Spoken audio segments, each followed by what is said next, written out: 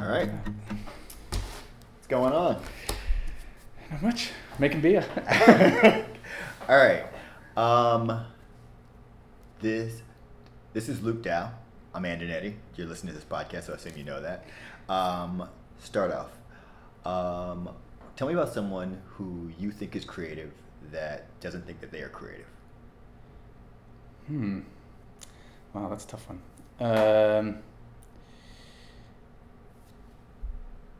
I think my dad, actually.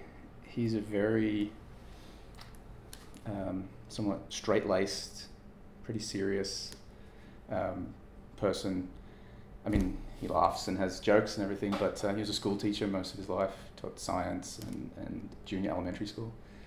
But he spent a lot of time out in the woodshed building things, and by the time we sold our house and moved to the next house, probably the 50% of the house had been remade in some way, in oftentimes providing pretty creative solutions to tricky structural problems, or making a new bedroom in the attic, building a staircase by reading magazines. We didn't have the web, so you couldn't just look up how to do this stuff. So there was a lot of trial and error. Encyclopedia, YouTube is great. Yeah, and as a school teacher, he would often, I think at one point he built a 25-foot long wooden skeleton of a dinosaur for modeling it off a 1 foot scale model, and so built it for the kids and wow. to do all these things. And I think he doesn't consider himself creative in any way. Probably he would say he's the opposite, but you have to be creative to even think that that's a good idea to do. Yeah. Get halfway through, it's like, all right, we're going to make it through. Yeah. All right. The point of this podcast, it's called Making Fire. The point of it is just to kind of get a sense of what creativity is and where it comes from. And it's a process podcast more than anything, and I'm trying to effectively figure out, by talking to people and by doing like research on my own, like where does it come from? Is creativity something that people are born with, and there's gifted people who happen to be creative, and if you're not creative, you build, or if everyone is creative and it's just something you can tap into. So I'm just trying to figure this out. I have an opinion, but I don't know that there necessarily has to be a right or wrong answer to that. Sure. So, start off with you. You're Luke Dow. Give me like your background. Because my understanding is like you run a lab in NYU, but give me your background for more formal. Sure. Or less formal. How back do you want me to start? How far back? Go all the way back to middle school. You can do like professional or creative background. Okay. I think those are a little intertwined, actually. So, we don't have middle school in Australia, but elementary school going into high school, I was going to be a professional tennis player. No questions about it. And it wasn't until probably midway through high school, which is, I guess, similar midway through high school here, where I realized that was never going to happen. And so spent a little bit more time at school, focusing on schoolwork. But I was always much more interested in drawing and kind of graphic design than anything else. And I liked science, and it was interesting, but it wasn't an early passion or anything for me. I spent most of my days playing tennis. I'm listening to you. Go ahead. I'm just making sure that's recording. And then when I wasn't, I would be at home drawing something. I spent a lot of time in the woodwork shop with my dad, building things. Build mini cricket bats and things. I built step stools and things for my sisters that they needed. Almost cutting off half my thumb in the process of one of those. But then I got to, I guess, mid-high school, and I had to choose subjects that were going to be what I would focus on to then get into university.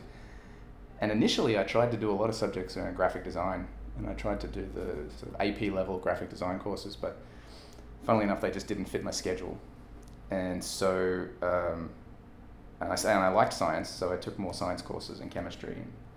And then, just before my senior year, I stumbled into our careers room, which was really just leftover furniture and a cabinet of pamphlets from universities, which it wasn't collated. We weren't even really told it was there. And I found an advertisement for a course called Biomedical Science. It was the first year they were offering it at Melbourne University, and it looked really cool. And it wasn't. It was medically focused, but it didn't lead. Your path wasn't led to become a doctor. It was meant to become biomedical research, and it wasn't a general biology course that would go into anything. So it had enough focus to interest me, but I knew at that point I didn't want to be a doctor, a medical doctor, to treat patients. And so I found out a little bit more about it, and got in. Really enjoyed the course. Got more and more passionate about discovery, probably more than anything. And I think everyone that goes into research science has the background goal of making the world a better place or helping people with disease, but that doesn't sustain you day to day. It can't, because the progress is slow. And if you relied on having the big discovery every day to keep you enthusiastic, you would fall by the wayside very quickly. And so the sort of day-to-day passion for me is discovery, learning something new, and trying to understand very challenging problems that we haven't been able to decipher in hundreds of years. And hopefully the outcome of that is that we can treat patients more effectively and help people with cancer. But I really enjoy the day-to-day understanding of the world on a very micro scale for us. And so I continued to do that, and I did a Ph.D. in Australia, and then moved to the US in 2008 to do what's called a postdoc. It's the job after you do your PhD in science. Still a sort of training position, and I moved to Long Island, New York, to Cold Spring Harbor Labs, which is a very old, well-established research science entity. They do cancer and neuroscience and plant science, and worked in a lab there of a sort of world-renowned group that was building mouse models to understand cancer biology, and that really resonated with me because we were building, little mimics of human disease, and there was lots of ways to approach it, but and so I guess there was some creativity that came into that process. How do we do this best, and how do we make this work in our favor? And that the postdoc process can be an attrition phase for a lot of scientists. It's challenging, it's a little bit cutthroat at times, and a lot of people decide that that's not what they want to do. I was fortunate; things worked pretty well, so there was a lot of luck involved, and I had the opportunity to start a lab, and that was awesome. It was a chance to sort of lead the direction and mentor people to take on those questions and to choose the questions you think are most important. So now it's been almost 5 years since I started at Cornell, and things are going well. Okay. It's great. We have about 8-9 people in the lab, and I enjoy the mentoring. I enjoy problem solving. I was worried that I was going to lose that now because I don't spend much time at the bench doing the actual experiments. But now there's 8 or 9 people doing those things, and I work with them to troubleshoot and plan the next experiments. So it's actually been very positively encouraging that switching from being at the bench doing work to being in the office and guiding a team. I still get the sense of discovery and excitement and have that problem-solving angle to the job, which keeps me interested. Okay, I'm going to come back to that difference between those two things in a second. To go back really quick, so something that when I talked to you about this originally in like 2016, 2017, something that you said that always resonated with me was that how you said creativity and science was different. The way you felt about creativity, the way it was like a different feeling between creativity with science and creativity with like graphic design and like woodwork. And so like, what do you still feel that, or what, if you do, what does that mean? What do you mean by that? I think in all of those things, creativity, well, it's very hard to define, which is why you're doing this podcast. But the ability to be creative or to make new things, maybe, is that, if that's the way you can define creativity. Make something that's new that hasn't been there before. And outwardly that seems like creativity. I think the more I think about science, the more it is a little bit like woodwork or any kind of development of something, in that you become exponentially better at it the more you understand and know your tools. And tools in graphic design, you know, how many different ways you can draw a line, how many different types of medium can you use to create an image. In woodwork, it's how many different tools you know how to use well, and where you can apply them maybe in a slightly different way than most people do. And in science, it's really understanding how well each of your technologies works, whether it's engineering a new mouse or cloning a new vector to deliver something to a cell.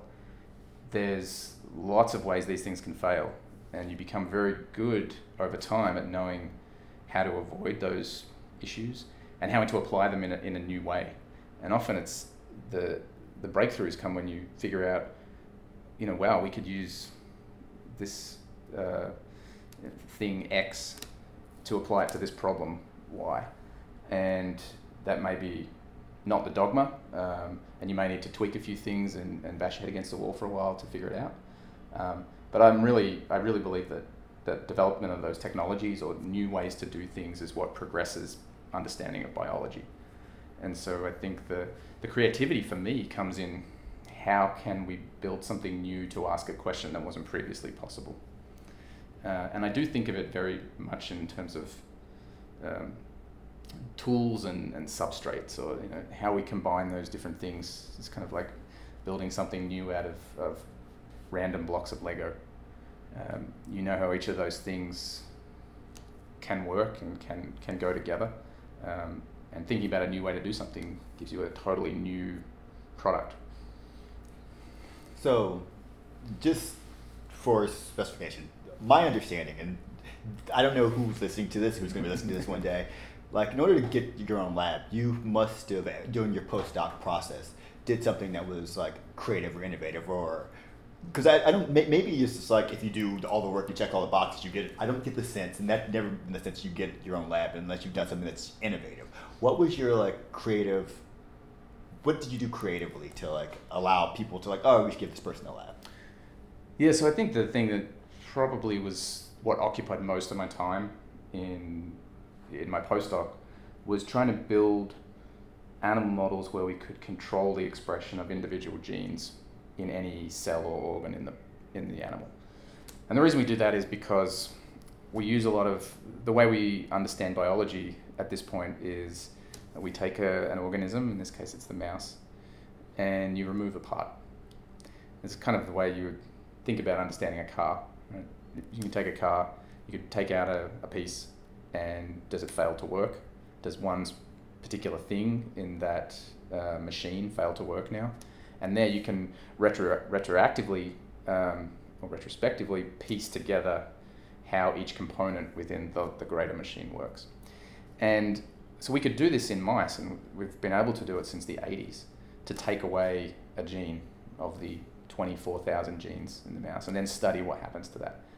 But there was almost no way to bring that gene back, to ask, if something goes wrong, can we fix it? Okay. Can we put it back in and make it work again? And this is particularly important in cancer, where you have lots of different mutations that accumulate in a cell, and we don't really understand how each of those contributes to the disease progressing and ultimately killing the patient. And so if we have the ability to go back and put back one of those pieces, could we stop cancer? And so we started building animal models using a technique called RNA interference, where we could suppress the expression of one gene. And we could do it just by giving the mice an antibiotic called doxycycline. And then when you take the doxycycline away, the gene comes back on. And so we could build models that had cancer, and in my case it was colorectal cancer, where this gene called APC is lost in 85% of human cancers. And we showed that you knock down this gene and you get a cancer growing. And you can include other mutations, other well-known oncogenic mutations. But if you bring APC back, the cancer stops and it regresses and it doesn't come back. And so this was it's not something we could take and give to a patient because we engineered the mice to be able to do this, but it provides us a fundamental understanding of where and when the mutations in APC are important for disease to progress. Okay. And so we've taken that finding now to try and find ways to find a drug that would do a similar thing in a cell as bringing APC back. And so that we built the platform to do it, and then we chose APC as an example to test. But you could do this with any of the 24,000 genes in the genome and really understand when they're important and whether restoring them after disease onset can be therapeutic. We see it as a way to prospectively test therapeutic targets without doing the 10 years and billions of dollars of drug development only to find that these drugs fail. It's not going to be foolproof, but we think we can eliminate some of those failures early on by using animals to test those concepts. Okay. Just up front, I have a macro level view of what you're saying. In order to have like a more micro, I'm honestly probably going to just like rewind, listen to it a couple of times. I'm like, all right, this is because I have like a pretty like, okay, I can kind of chat about this in a cocktail party, but I'm like, I have to go write this down and make sure I understand what was really going on. It's challenging. I mean, the lingo that comes along with any field is not really interpretable for a lot of other people. And as you know, my wife's a scientist, so she understands a lot of what I say, and I don't often find ways to explain things more simply. Yeah. Oh, by the way, I know Luke through his wife, and I guess I've known you guys reasonably about the same time. His wife Megan. It's funny. I think part of like just between me and you, part of it's just like when you're telling me something, I'm building an image in my head of like what's going on. And sometimes I'm like, okay, I didn't quite understand this, and so like there's like holes in the image in my head. Mm-hmm. And so like the macro level, I'm like, I kind of get a general idea, but I have to go back and fill in the holes to see where I'm doing like mental like jumps where it's like, oh, you didn't understand that, you just made this jump. And so that's probably where it's more vague. But that's more about the science and about the creativity. You may be thinking that we understand more than we do as well. It's possible. It's probably somewhere in between. Okay, so you were saying like when most scientists, like when you go into science, you have this idea of like, I want to make a difference, I want to change the world. But a lot of like the creativity that goes on in science is like, it's the grind work, because it's not like spectacular. It's always like big thing, grind, big thing. What is your process? Because if you're pretty good at this, so what's your process of like, all right, how do you like start from like, I have a problem, and to being the creative process? As much or as little detail as you want. So one of my favorite things to do at work is sort of stand by the whiteboard, whether by myself or with other people, and just brainstorming, breaking down an issue. I think it usually starts by saying, where do we want to get to? What's the end goal? And then work backwards from there. And it may be, we want to be able to, mutate this gene in this cell at this time and measure how it affects how the cells grow compared to when it's not mutated. And then sort of think, how do we get the mutation? Which cells do we have to use? How can we make those cells behave the way we want to behave in order to introduce these things? And it really, then you start drawing on the collective knowledge, which is where the importance of other scientists publishing their work and describing what they do. You draw on things maybe from slightly different fields or from other examples of where things like this have worked, and say, okay, can we make that work for us? If not, what's the limiting factor?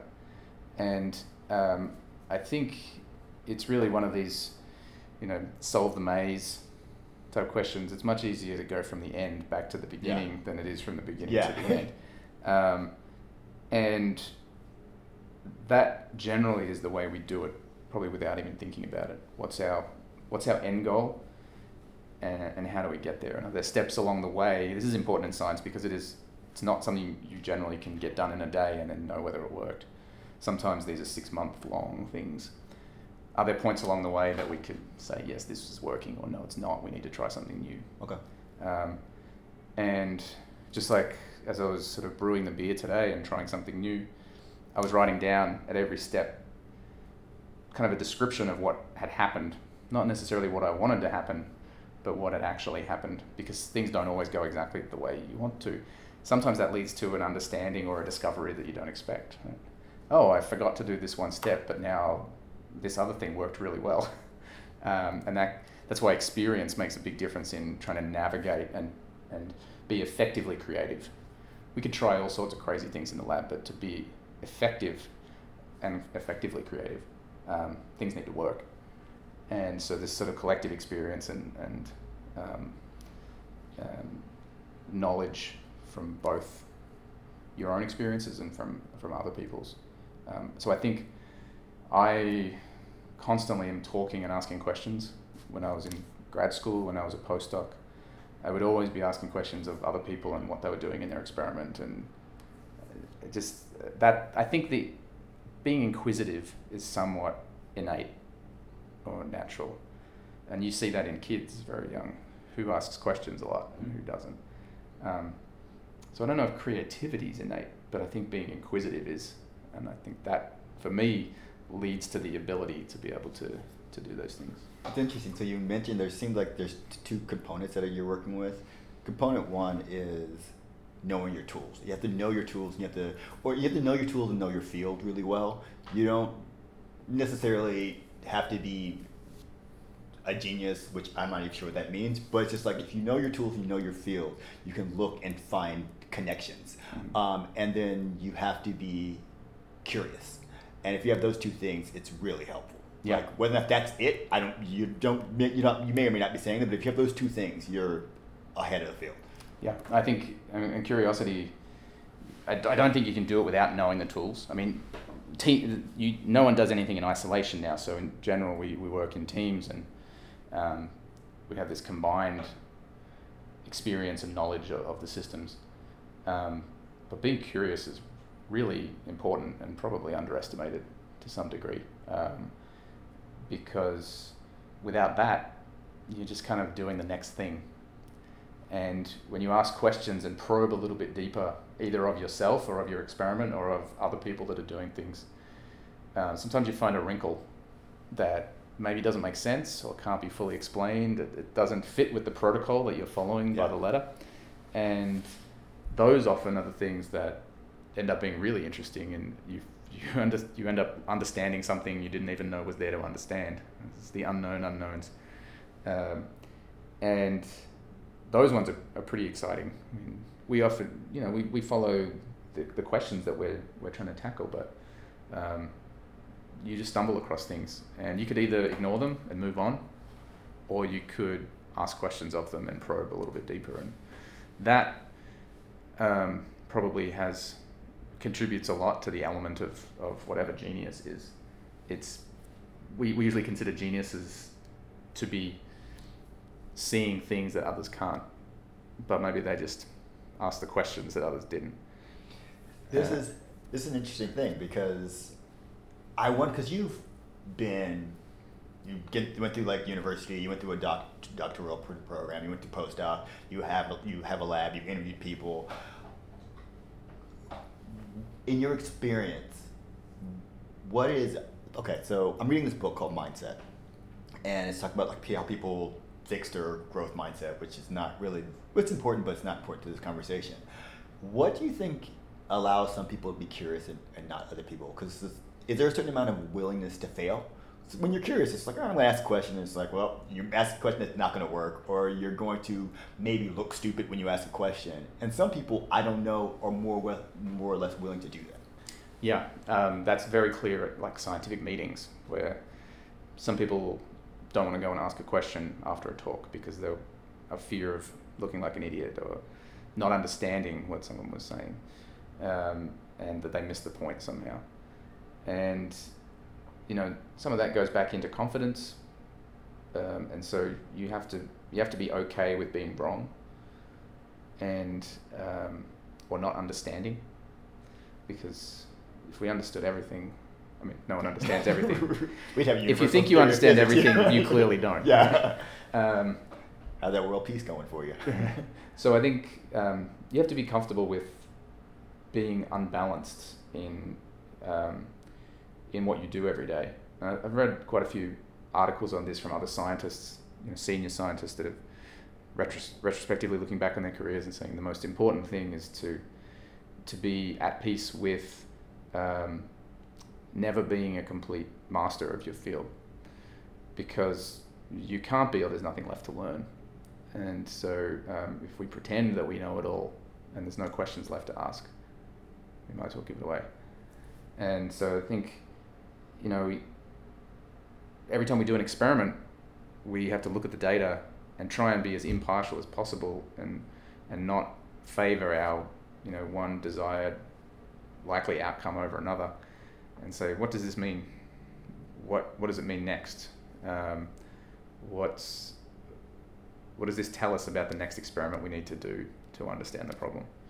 And I think there was a grad student in my lab who's going to graduate next month. I think the first 2 years of her project, every single prediction I made about her experiments was totally wrong.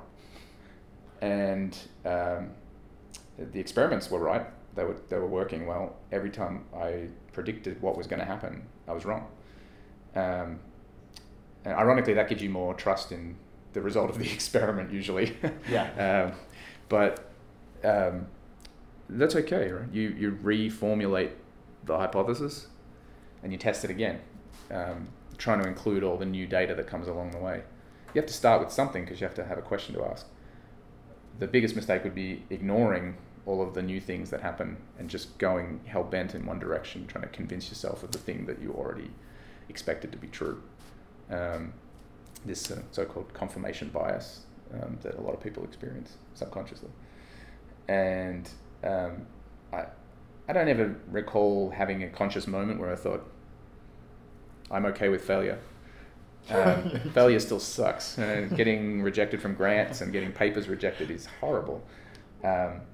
But the day-to-day being unsure of what you're doing to some degree, we know the tools, we know the techniques, we just don't know how it's going to happen. And that's a biology conundrum. I'm fine with that. I think it's good. It keeps it interesting for me. We learn things that we wouldn't otherwise know. Maybe there's a lot of people that want to be in a job where they feel absolutely sure of everything they're doing and they know the outcome every day. That's not the job for me. Okay. 2 more questions. We'll come back to this. We'll in and out in science, but 2 more questions. 1 more question directly related to science. What's the difference in the creativity in being a manager and like directing a lab and controlling a lab, and the creativity of like being on the bench where you're like doing the experiments, and like what's it like? How do you feel that it's different? So I think the word that you mentioned is control, and the most important thing for me is to not control people in the lab, to be more of a guide, kind of like being the bumpers in tenpin bowling, right? Yeah. You want to give everyone a chance to bowl the ball and get a strike, and you just got to be there to make sure things don't go in the gutter, and push it back in the right direction when it's starting to go awry. If I was standing behind that person and trying to teach them how to bowl, and it wouldn't work. Half the time it would go in the gutter anyway, because I'm not always right. Actually, as I said, I'm mostly wrong. So you want to give everyone that comes through the lab the opportunity to tackle their own questions and to do it themselves. And in doing that, you get this collective creativity because everyone has a different approach to things. While you may have a bias on the way an experiment should be done, unless you have so much experience to tell you that what they're proposing is not going to work at all, you really have to try and let them do it their way. And that's a challenge. That's probably the biggest challenge for me, because when I was doing the experiments, I wanted complete control over them. and I wanted to make sure everything was done exactly the way I wanted it to be. That may be different from the girl sitting next to me, but it was the way I knew how it was going to work. And so I consciously had to try and take my hands off the wheel and let other people drive a little. And that's tough. I'm still battling with that. That's a daily challenge for me as a boss. And so me not interjecting so much enables new things to be tried that I wouldn't have tried with my quota of creativity. Okay, this is interesting. This actually naturally is the next question, but to wrap this up, so when these postdocs are applying to your lab, and I actually don't know how this technically works, they know what you do. You have a lab, you put like a request for a postdoc, and they send in like, I want to work with your lab, and here are my ideas that I have. It's not so much like you have like, well, this is what I want to do, and you can kind of come in and you'll like be doing what I want you to do. You're kind of like a widget in my machine, or you're like, okay, my lab does this. I'm have like a new space open for a postdoc, and you just like apply and say, here is my creative idea. Which one of those two? How does that work? Some postdocs send in their ideas about what they want to do. Some people say, I really like what you do, and I want to come and work for you, learn from you, develop new things in your lab, within your space. I usually tell people that are applying to my lab that I don't expect them to have a brilliant idea when they approach me, because it's very rare that you can, from the outside, have an idea that is both sort of conceptually exciting and practically feasible, not knowing the ins and outs of how all of the tools and techniques operate within the lab. And so I like to hear their ideas, because it tells you how they think about science and how creative they are in designing an approach to tackle a question. But I generally would, people that come to the lab, I get them to start off on a project that is already sort of running, while they find their feet and learn from everyone else in the lab and get an idea of what's possible and what's not possible, what things we have that are unique and they can capitalize on, how they can function to exploit the unique parts of our lab in a new way. And I think that's very difficult to do and plan from the outside. Okay. It's better done internally. And so generally when I've asked postdocs to join the lab, it's been because they have asked good questions in the interview. Like, they're not just receiving information, they're not necessarily listening to everything, but they're asking a question when we tell them what the lab does, or they propose, have you ever tried doing this? And that tells me that they're thinking and that they're curious. Okay. They're not just going through the motions. The first postdoc that ever joined my lab, who has been incredible, worked on how eosinophils, which is a specific subtype of white cells in the blood, how they function in asthma. No history in cancer biology, nothing related to any of the genes that we work on. But when I was telling her what the lab does, and I was at the whiteboard in my office when she was interviewing and going through some of the projects, she stood up and came to the board and said, what about this? What about this? Have you tried this? And the genuine curiosity to understand, and even if it's not for her benefit, just you want to ask a question because you want to know, is a good sign in a postdoc, I think. And okay. So that's usually been my threshold or my metric. Whether someone will work. That's interesting. Okay. All right. Moving away from science for a second. So you have a daughter. What is it like to either nurture someone's creativity or help to guide or to facilitate creativity as opposed to like doing it yourself? Yeah, that's been very interesting. So she, in the last year or so, has really found a love of drawing. And this was something I did a lot as a kid too. And she would sometimes be very meticulous in trying to draw something and get everything right. And sometimes just do whatever. And it's a fine balance. Sometimes she gets very upset if something doesn't look exactly the way she wants it to look. and I know that feeling. And so we try and help her to not let that happen.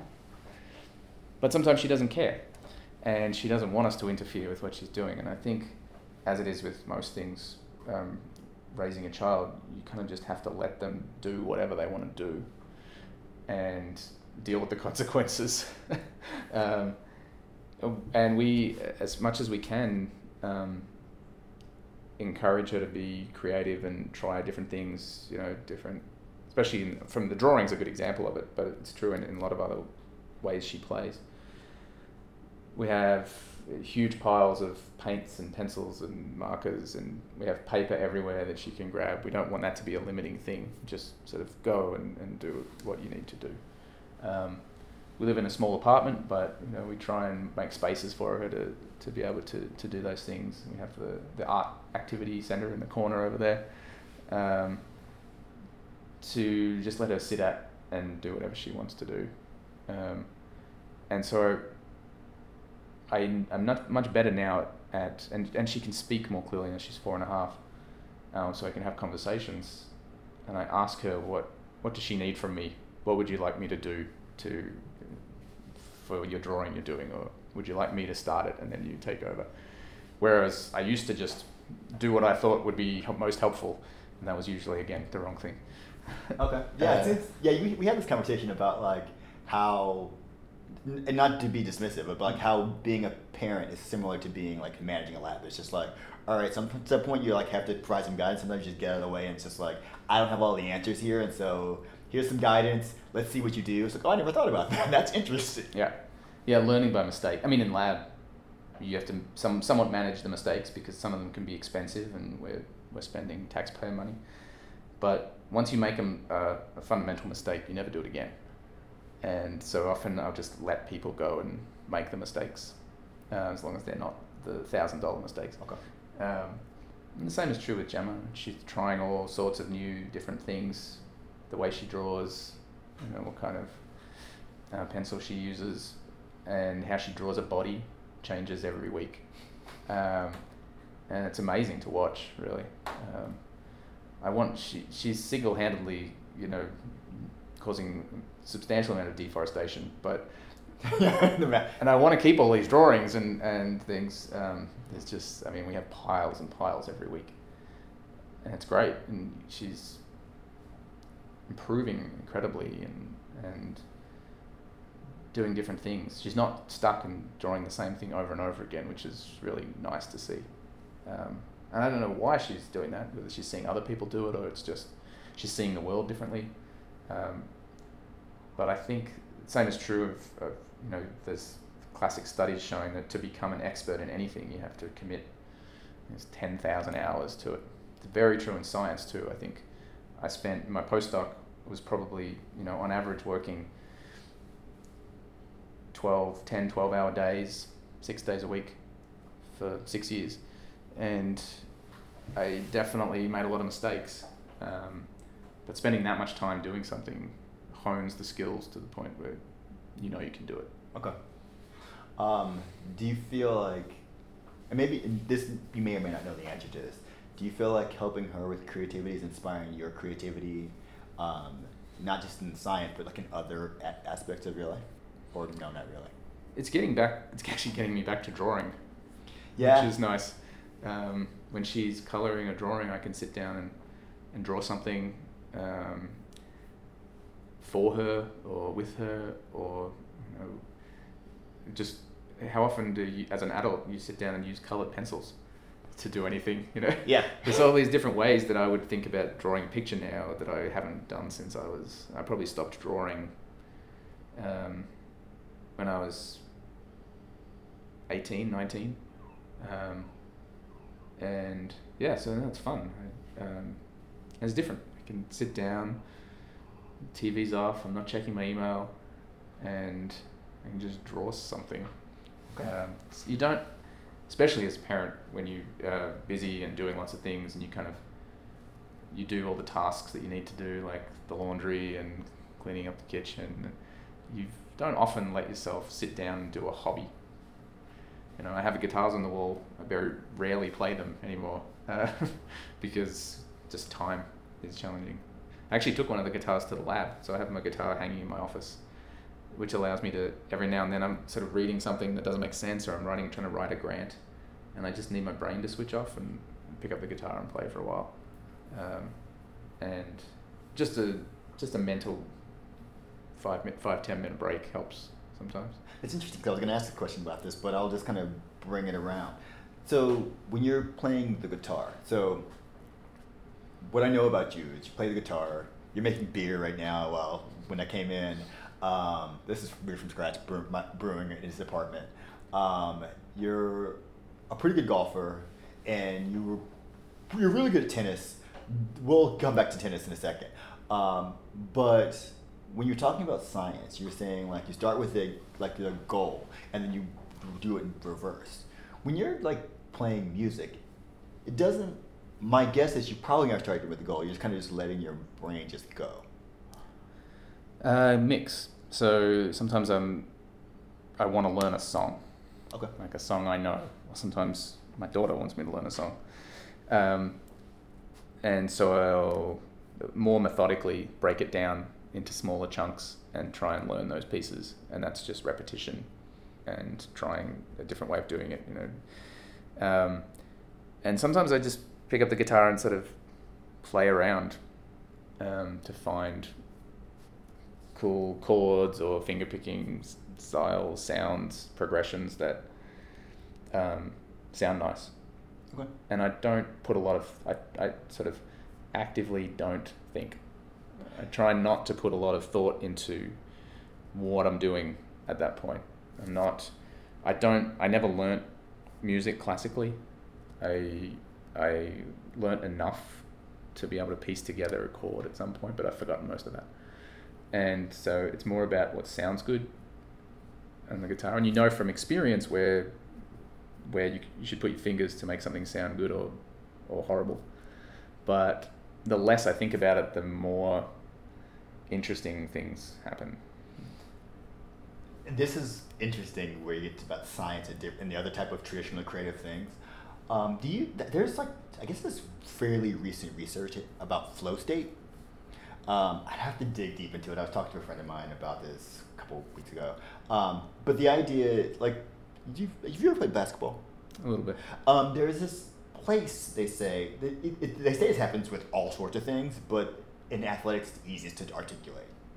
There's a place when you're doing something where you stop thinking about it and you just go. It's just like a good example. The zone. Yeah, the zone. The zone. It's like there's research about this, and like they've done stuff like you kind of like basketball players say like the rim. It's like gigantic, and you feel like you can't miss, and you're just like hitting everything. I imagine a similar thing happens with golf. You kind of just get into like a place where you're just like, oh, it's going where I want it to go, and I'm not even trying. I'm just kind of just like in a easy, fluid place that's thinking without thinking. I had that with tennis. I don't know if I've ever had it with golf. I played a lot more tennis than golf though. Yeah, I've definitely had that in tennis, where you just know that you're going to be able to hit the shot you want to hit. Okay. It doesn't last, for me at least, it doesn't last hours, but it might be, a point in a match, in a game. It's sort of meditative. Yes. Where you can just see the ball and you feel good, and there's not much distraction. You're not noticing the bird or the person that's talking over there. So it's cool. They say I've experienced this a few times in my life. It's one of those things that's funny to me, at least. You can't actively try to get there. You just kind of end up there. And the funny thing is, when you talk to people who've been there, you just know you're there. You're like, oh, I'm here. And it's just like, all right, this is just kind of like it's almost like you're in connection with the universe. You're like in the flow of the universe, which is. I don't think that would happen in science just because of the amount of time it takes to do things, and you don't have the endorphins of physical activity like sport. I felt like that giving talks before, where you just sort of feel good. It's coming a couple of slides ahead. You sort of making the right segues and making all the points you want to make, and you feel like you're getting your message across. and you're not really paying attention to like, okay, what's next? It's just flowing out. But I think those sort of things have to be over a pretty short. Yeah, burst. You can't. Burst, yeah. So, going back to tennis and just the physical, more creativity. You said that you were going to be a professional tennis player, and I know you. In my mind. In your mind. So caveat. Yeah. But I know you were pretty good. You were pretty good at tennis. My guess is you're a pretty good natural athlete. You're probably coordinated for whatever reason. There must have been a level when you were like, oh, I'm pretty good at this. Like amongst the people you're hanging out with, you're like, I'm pretty good at this. Mm-hmm. Was it you who was telling me the story about? Was it? She's a female tennis player who was destroying male tennis players. Maybe it wasn't you that was telling me about this. It wasn't he. No. But once you start, there's a level in which you get to, and you're like, all right, I'm pretty good. But you get to a level where it's like, oh, people are really good. And I know, and for a while, you're Australian. In case you didn't pick that up earlier in, for a while, there were a good chunk of good Australian tennis players. Yeah. So I think the example that really made me realize that I should be spending a bit more time at school or thinking about non-tennis careers was that growing up in Australia, I'm 3 days older, I think, than Leighton Hewitt, who was number one in the world. He won Wimbledon, he won the US Open. And so we were in almost exactly the same age. He grew up in a different state in Australia, so we didn't play each other. We actually never played each other for the reason I'll tell you in a sec. But he was a very good junior. He was never the best. He was always second. So there was someone that was bigger than him, more powerful in the early days. And so we played the under 14s nationals tournament, in which I lost in the first round. And he went on, I think, to lose in the quarterfinals. But the next year, so 1 year later, he played in the under 18s group because he had improved so much that year, and he won. And then the next year, he beat Agassi at a tournament in Australia in the lead up to the Australian Open, and I went and watched him play Sergi Bruguera in his first round of the Australian Open that he ever played, and he lost 6-4, 6-4, 6-4. But Sergi Bruguera was the French Open champion at the time, so he was top 5, top 10 tennis players in the world. Leighton was 15, and so in the space of 2 years, we went from being peers at a junior nationals level tournament to him almost beating the French Open champion and beating Andre Agassi a week earlier, and it was very clear that I wasn't going anywhere.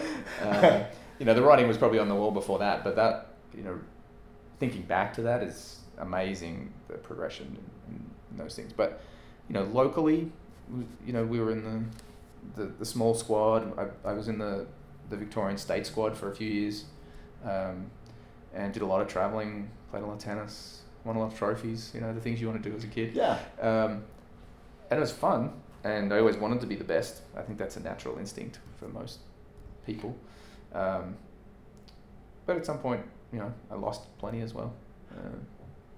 Do you feel what's the difference for you? Because I assume if you did tennis for that degree pretty early, what's the difference to you between physical creativity and the intellectual creativity that normally goes on with science? Because there's a certain amount of all right, I want to do this shot, so you can either practice a shot 1,000 times, or you're all right, I'm good enough, I don't really care, or is I'm wondering with this type of thing is at some point it's just coordination and natural aptitude get you to a certain level, and does the separation, does that continue? Does coordination and aptitude continue to separation, or is it like when you're in a lab, it's just I'm gonna keep practicing this shot over, and when everyone else is going to bed, I'm gonna keep doing this. Is that the difference, or is it just hard to tell?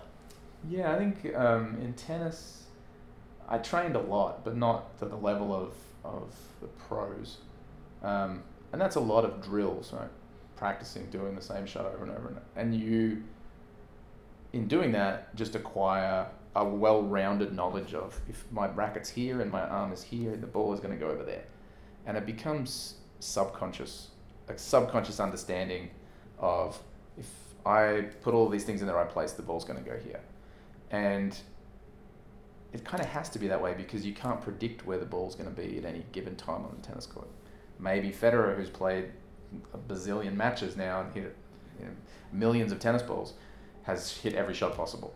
But I think really what makes those sort of players good is that they just understand in a very 360-degree multi-dimensional view when the ball is there and I do these things with my body and the racket, it's going to go over there. And so you can be creative then because you understand how it's going to happen. You can be creative on the spot. Yeah, you understand your tools, and your tools happen to be your body and your racket. Right. But and I think that, and it's not, they're not, you definitely don't have the time to think exactly what's going to happen, or but there's an instinct when you play enough or do enough that this is likely going to be the outcome, which is what I want. Doesn't mean it's not like the craziest shot that anyone's ever hit. Yeah. And you could call it creative, but I think it's just a natural outcome of knowing everything about the game. Okay. In that way. And I think science is similar. You just, the more you know, and the more questions you ask, a curiosity, it'll end up in a. We can look back over the sort of the digest of scientific history and say, wow, that was an amazing advance. But if you were with that person day to day, it was probably very incremental. Yeah. Along the way. And that's true of anything that happens in any lab right now. It might seem like, oh, bang, there's an amazing discovery. Like the black hole, the first image of the black hole was just published this week. And everyone's sort of mind is blown. But that project has been going for years and years. And figuring out how to reconstruct that image and pull the pieces together day to day must have been incredibly straining and boring in some ways. But when it's on the front cover of the New York Times, the story is like, oh, it happened overnight. Bang! Yeah. It's a funny thing. Like I hear about these things, like people who become famous, or they're like, oh, you became famous overnight. And every once in a while people are like, there are a few examples where like you're really young and it happens. Yeah. Most people are like, yeah, I was slaving away for like 8 years when I was putting in the work, and I didn't happen overnight. I became famous. Like I've just been working at it. You just didn't know that I was working at it. Like the Beatles when they went to Germany and just like stayed in like I think it's this Blink, like Gladwell's book is about this. Like you just kind of just like doing reps, and it's just like, oh, the Beatles was like, no, they were failing in Germany for a long time. Yeah. So it's definitely true in science, and there's creative solutions and sort of light bulb moments that form small parts of projects. But as these things come together and new concepts and new ideas are formed, it's made up of a lot of different parts. Okay. Jumping to like, we'll come back to, let me ask you a question before I jump to that. When you're playing golf, and you played golf when you were a kid too, a little bit, not as seriously as tennis, obviously. When you're doing it now, is it a creative thing, or is it just kind of just trying to work on basic techniques, or maybe it's the same thing for you? I get the sense that you've gotten more into it fairly recently. Golf is much more of a relaxation thing for me. Okay. It's very challenging. I like challenges, which is probably why I brew beer, right? I could go and buy beer, probably the same cost that I put into buying all this stuff. But it's not a challenge. I don't feel I like feeling sort of satisfaction from doing something that looks difficult and completing it. And golf is the epitome of something that looks, actually, in concept is very easy, but it's such a challenging sport. And you're not competing against anyone else. It's always just you. It doesn't matter what the person next to you does, maybe mentally, but from a purely sort of physical standpoint and the way the sport functions, it's a very difficult mental challenge, golf, even for the best in the world. And you also get to walk around like beautiful course for 4 hours. You're in a park. And enjoy the outdoors. So it's much more relaxing as sport for me now than a challenge where I'm going to try and go and improve Okay. day to day. I don't think a lot about. I mean, I'll make a mistake and think, oh, okay, how could I swing differently next time? So it's much more enjoyable if you're hitting the ball where you want it every time.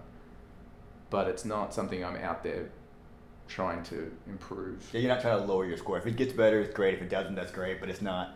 I mean, I'd love to have it low every time, and I, try to make adjustments all the time, but I'm not being very technical about it, to be honest. I don't go out and hit balls on the range to try and improve my swing. I go and play golf.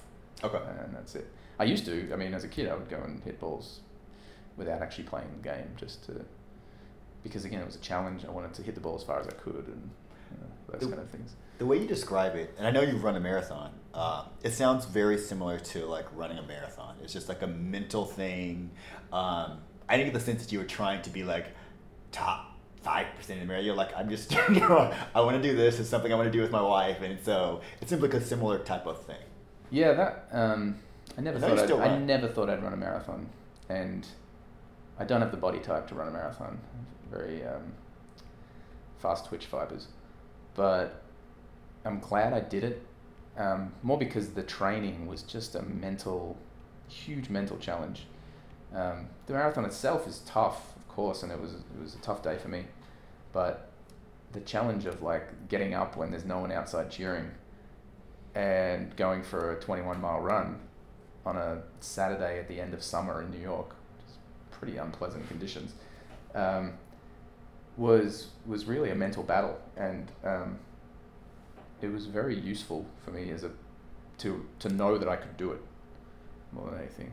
Sort of say, yes, I didn't get up and say, I'll go another day, or do I really want to do this? It helped that we had a 8-month-old daughter, or I guess she would have been about a year at that point. So we had a babysitter every Saturday morning, so we could go on our long runs. Yeah. So that helped. So because when she showed your up, date morning was like when the babysitter showed up, we had to go. Yeah. But it was a great experience to do the training. The marathon itself was cool and very unique, especially the New York City one. But I got the most out of the fact that I pushed myself through the training. Okay. To do it.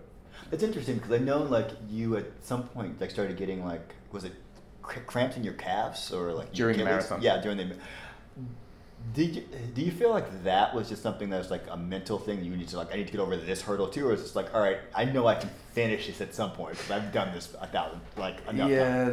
that was what made the day tough. I mean, I hadn't been cramping at all during training, and we've sort of prepared as well as we could. But at mile 12, I started cramping in both calves and both quads, and so I had 14 miles to run with cramps, and there was a lot of stopping and stretching and starting and walking.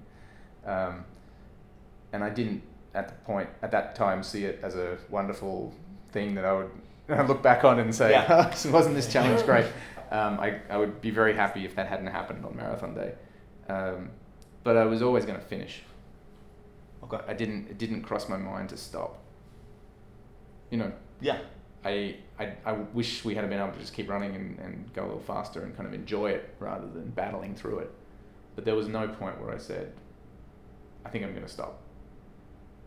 I told my wife to go ahead of me and just enjoy her run, but to her credit, she didn't, which was very useful because I needed her to like punch my calves at about mile 22, and we did it together, and that's a good memory in the end. So I could have enjoyed the day more, but there was never a chance we were not going to do it. Unless my leg just completely seized and wouldn't function anymore. They would have to drag you off. Yeah. It wasn't a matter of like consciously deciding. Yeah. I'll never run another one. Really? Yeah. Because I know you still run, so I assumed at some point you would be like, you know what, fuck it, let's do this again. I don't think it's good for your body, honestly. I still run shorter distances, and I've run a couple of half marathons, but it's a big time commitment. Yeah. To run the full, and I don't think it's good for my body. And I don't need to do it again. Okay. Yeah.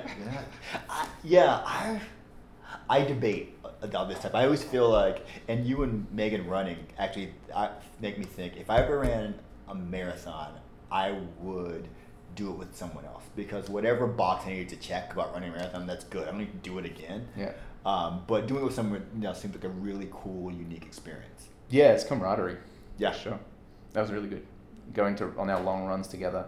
Obviously, during the week we'd do our runs by ourselves, but on the weekends when we had our babysitter and we could have time alone, and we could neither of us had run that distance before, and so we were getting through these challenges together. That was really cool. Okay.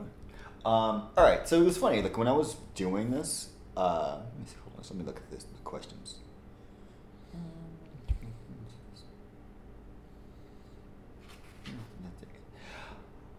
It was funny. So when I was writing up these questions, I didn't realize that. So I've interviewed. You're gonna be my fourth person, and it was a guy and two women.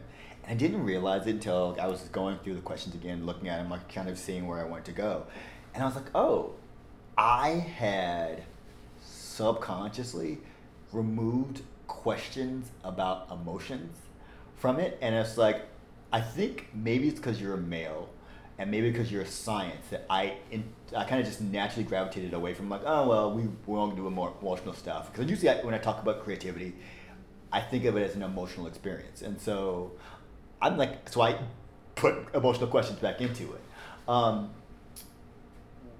What place emotionally do you feel most creative? Where do you draw from? I don't know.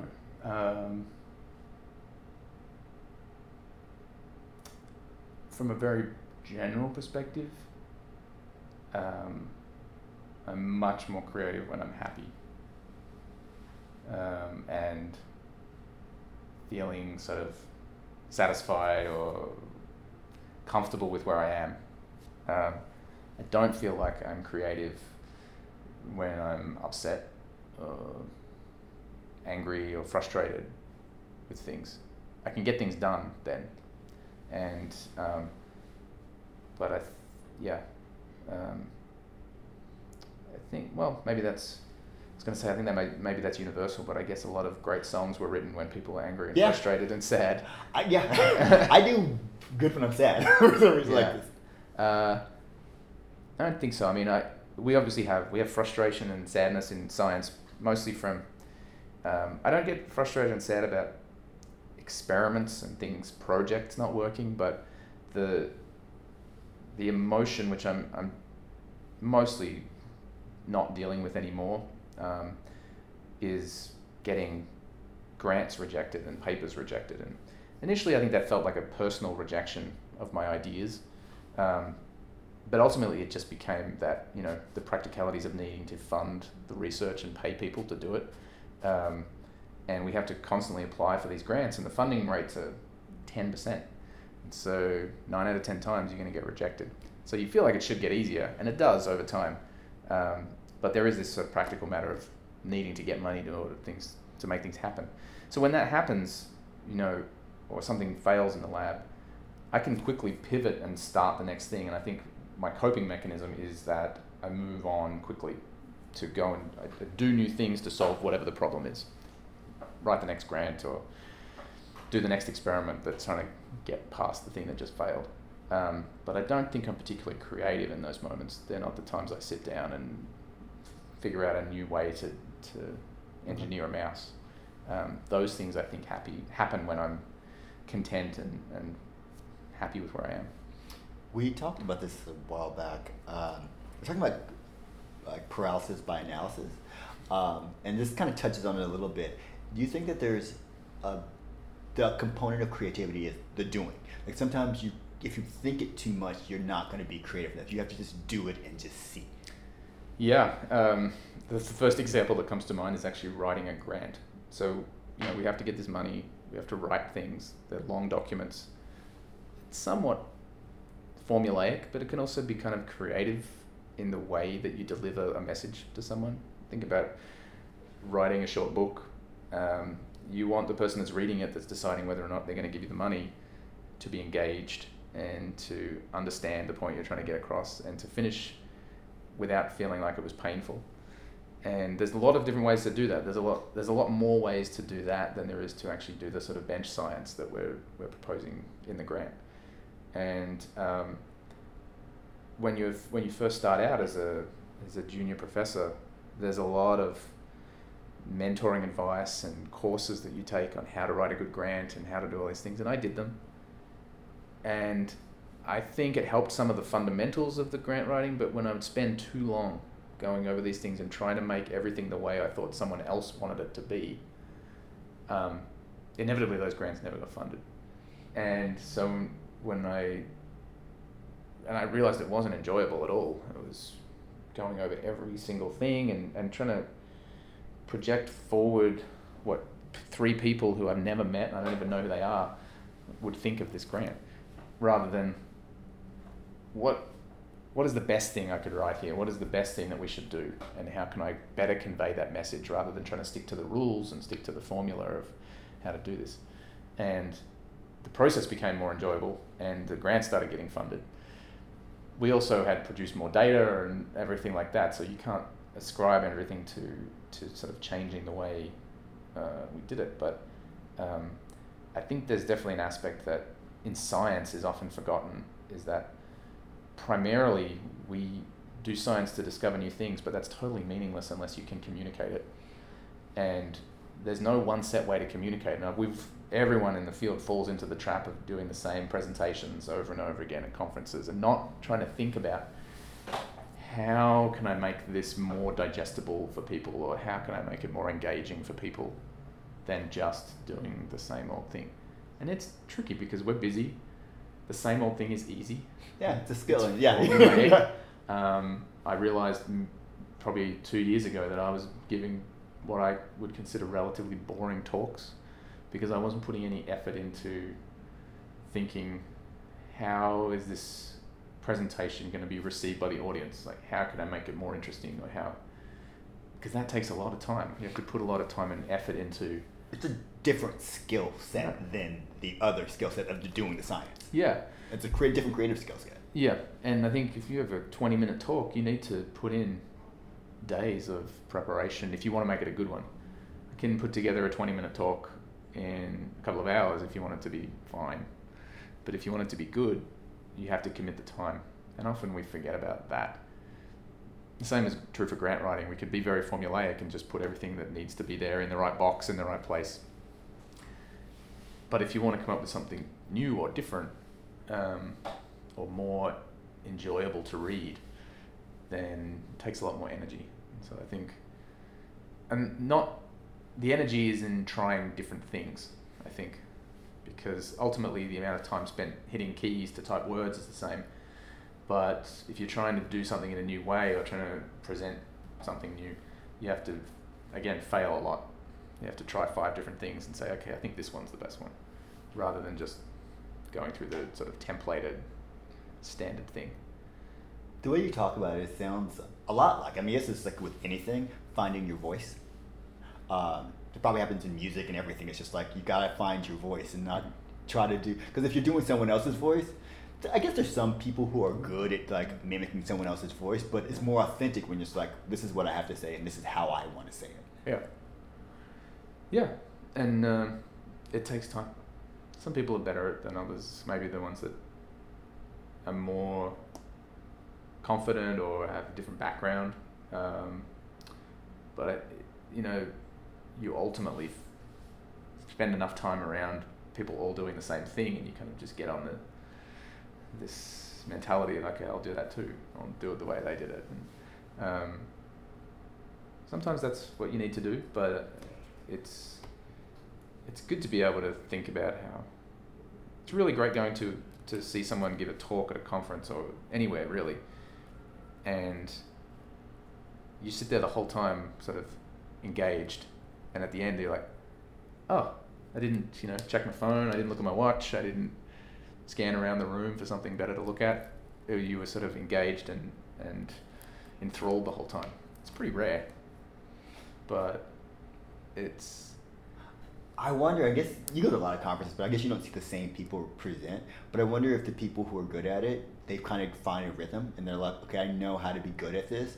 Or it's just like, you catch them in their flow state. They hit like the talk, and then like the other 5 talks, you're like, well, that's kind of boring. And they hit the talk again. I wonder if it's like, but it's hard to like have like enough of like a sample size to know. Yeah, I mean, I'd say the best talk I've ever seen it had a gimmick in it, and it was nothing I'd ever seen before, and it resonated with the science. So he's now the president, or the president-elect of the American Association for Cancer Research, so a big name. He was giving a talk on immunotherapy, which is a very hot topic in cancer treatment now, and he was giving a lot of background. And we were at a conference of probably 300 people. Most people there sort of know each other, and at the bottom of his slide, a little email notification pops up from one of the other sort of senior people, attendees, saying something derogatory like, I didn't invite you here to just give us a textbook, like show me some data. And everyone sort of stopped and started talking to the person next to him. Did you see that? Oh my God, what's going on? And then another one happened from someone else. And it wasn't until the third one really that we triggered that he had animated these into his slides ahead of time. And it was feeding into the story he was telling. It was, at the transition point from when he was stopped giving background to when he was starting to start talking about data, he had this one where someone was like, hey, give us the data. The next one was like, hey, tell us about the signaling. But it was beautifully done because it engaged the audience. Everyone was very interested in what was happening. You started paying more attention to what he was saying. And I remember the talk, and this was like three years ago. And I'd never seen anyone do it before, and you can't then go and incorporate it into your own talk. It's done. Now they've known. It's a sixth sense. But that if you give a talk somewhere and you plug your computer in to do it, constantly have a fear that an email is going to pop up in the middle of the talk, and so he knew how to catch the audience, and it was very creative. And I kind of hope that I can come up with something like that. Whether it's gimmicky or not, to be so engaging that someone remembers my talk 3 years later. My guess is if that ever happened, when that idea hits, you'll be like, this is the idea. My guess is when he did it, that idea was like, yeah, this is the thing. Yeah. Or maybe it happened to him once and it kind of threw him off, but he kind of learned to work with it. Right, so that might be one of those times where something accidental happens and then you're like, yeah, something seems super creative was a total accident. Yeah, as opposed to like getting down on yourself, it's just like, oh wait, maybe if I flip this and kind of use it to my advantage. Yeah.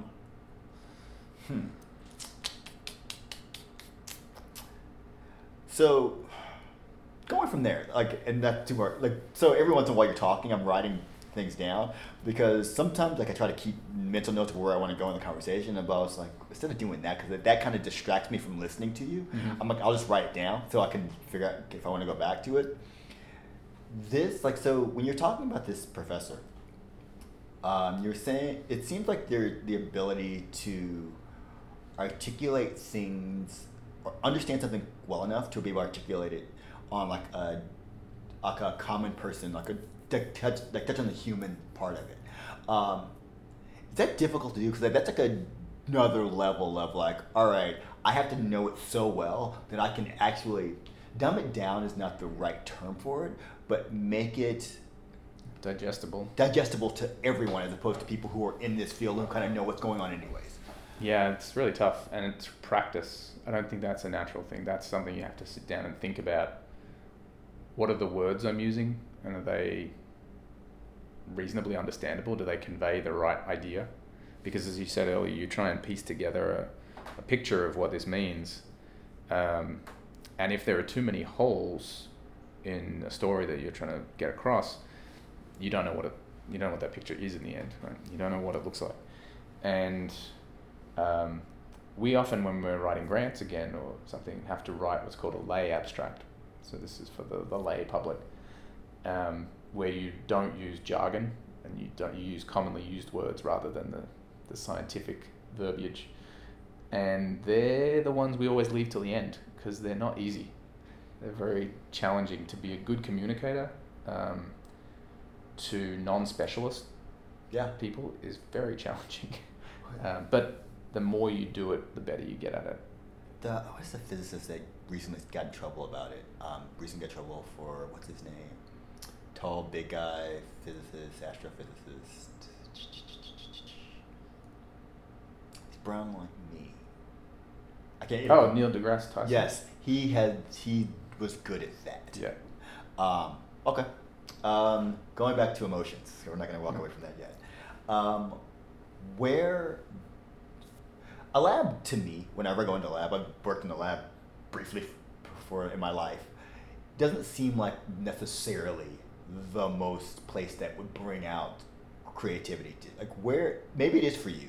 What place are you most like at ease and be able to be most creative?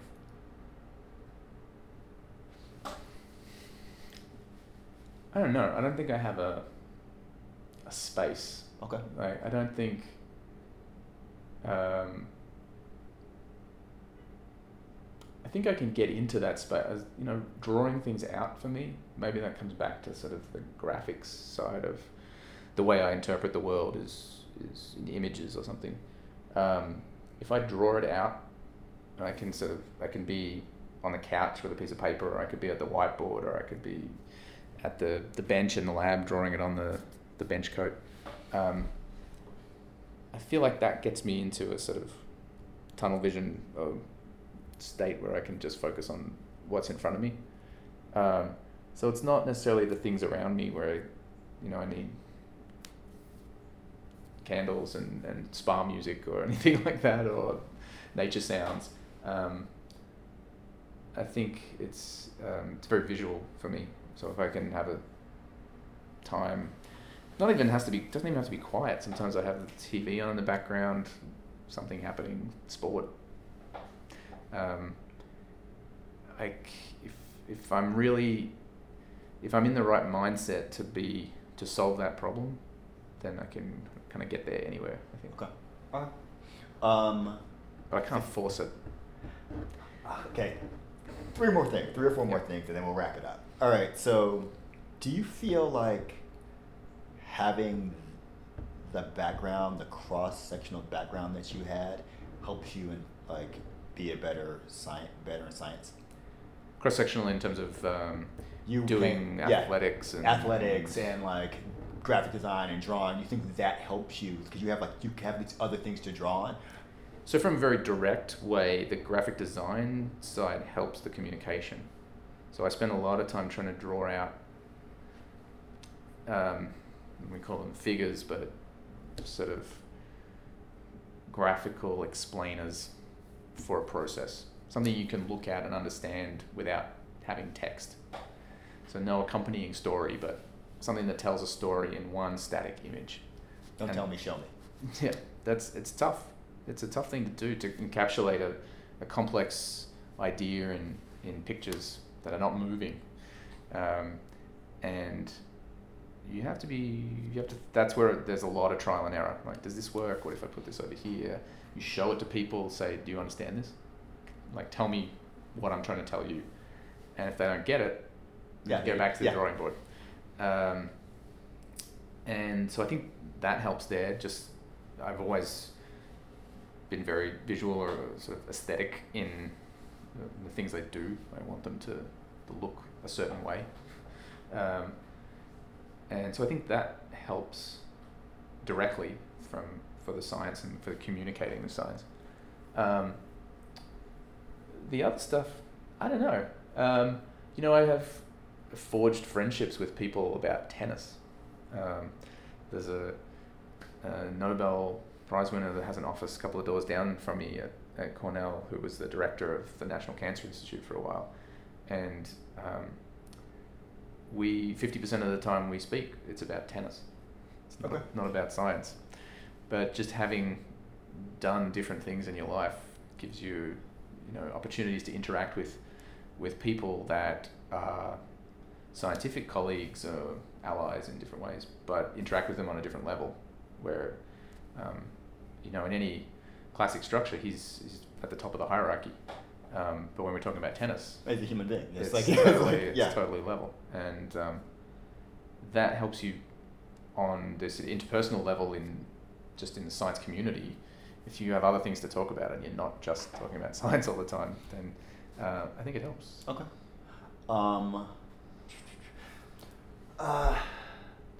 I may be confused on this, and so correct me if I'm wrong. I didn't. My understanding that you didn't grow up with a lot of money. Like,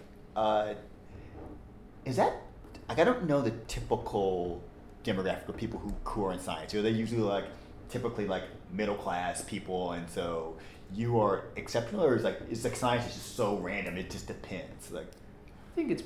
I mean, there's a healthy amount of white privilege that comes along with some aspects of that. Okay. In Australia, the social structures are set up that you don't need to have money to go to university. You can go to the best university in the country having zero money because the government pays for your education and then you pay them back later. Okay. And it's not a lot. You know, I finished university with like 20,000 in debt. So there's a lot. You're not necessarily restricted in your opportunities from an educational standpoint. I mean, I went to a high school that was mostly focused on automotive engineering, that kind of thing, and we didn't have a strong science core group, but I was interested and engaged with the teachers, and so they spent a lot of time with me. So it sort of worked both ways. Whereas the other people that were in the class maybe weren't so interested, so they sort of didn't do it.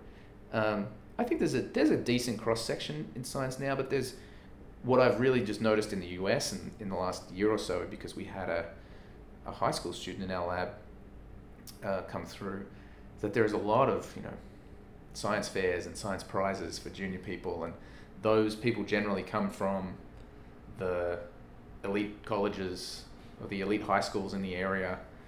They have the means and the opportunity to go and work in labs. In the system, they're sort of in the system, and I don't necessarily think that they're the most elite group of people, but they're definitely in the top 10% of people that have opportunity to do these things.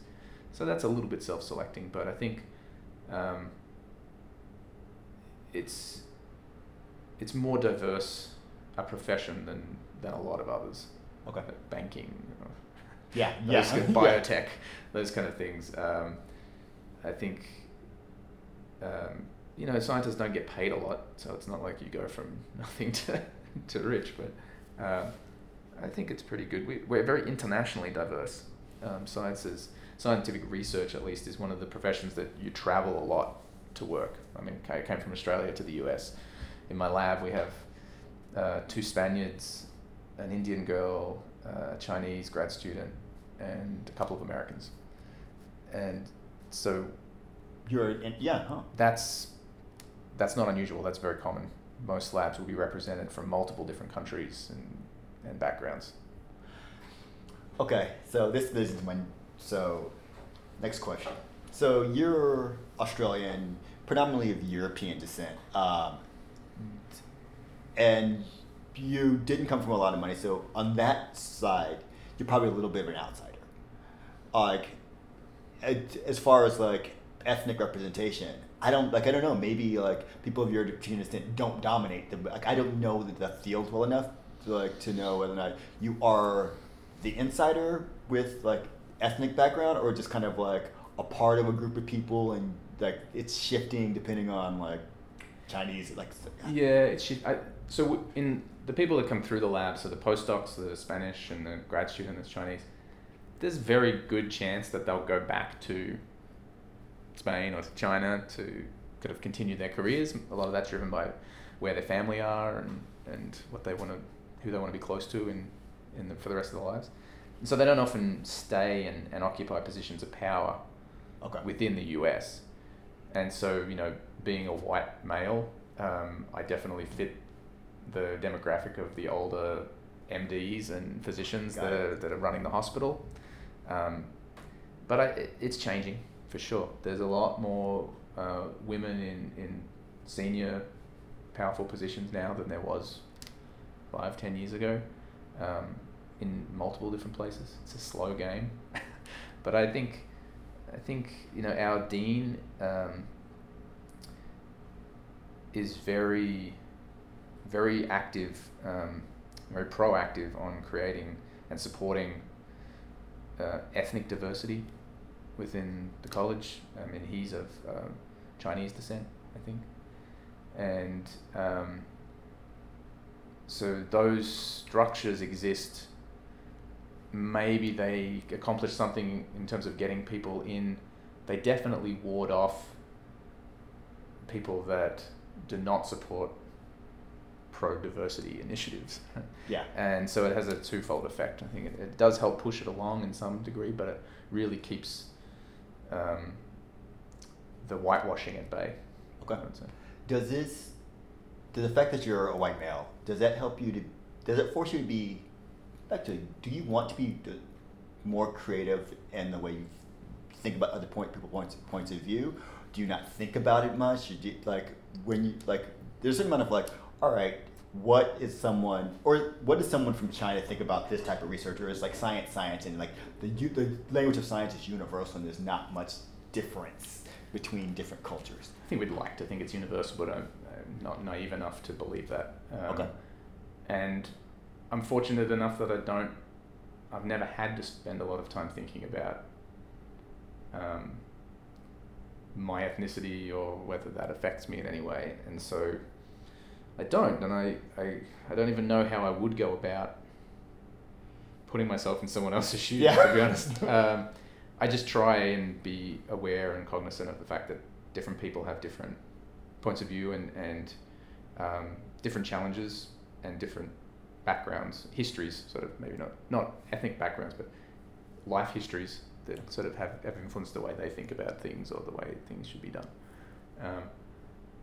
And ideally science would be separate from all of that, but it's impossible because science is driven by people. So it's just a matter of being conscious of it and trying to not let yourself ignore those fundamental differences. Just acknowledge that they're there and don't be a dick. Okay, 3 things and we're done. Was it, because you said you were into graphic design, tennis and graphic design, just bringing it back to the beginning. Mm-hmm. Was it scary at all to pick science and just release the graphic design part of you apparently for almost 20 years of your life? I mean, it plays into your science a little bit, but it's to actually... Yeah, I really liked the idea of it when I was sort of year 10, year 11. And I really, thought it'd be really cool to be in that line of work. But it was a transition to the point where it was wow, science is really interesting. Right? Okay. And I just became fascinated understanding how things worked. And so I didn't have to push myself through I don't really want to do this phase. Okay. It was just a transition towards, I want to do this too. Okay. And, second thing. So what was going back in your life, what was your first creative moment?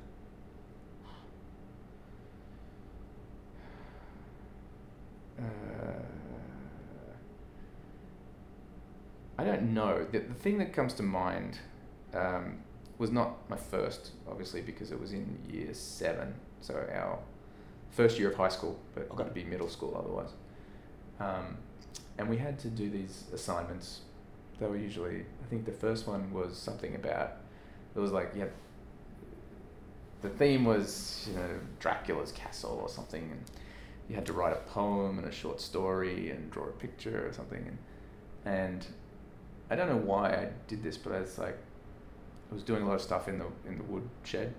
It's I'm gonna present this assignment, which would otherwise just be on a piece of paper, in a wooden coffin. Oh. And so I made a small wooden coffin about 16 inches long, and then I drew a picture of Dracula, and I cut all of the sheets to fit within the wooden coffin, to have all of the different pieces of whatever was required for the assignment on this thing.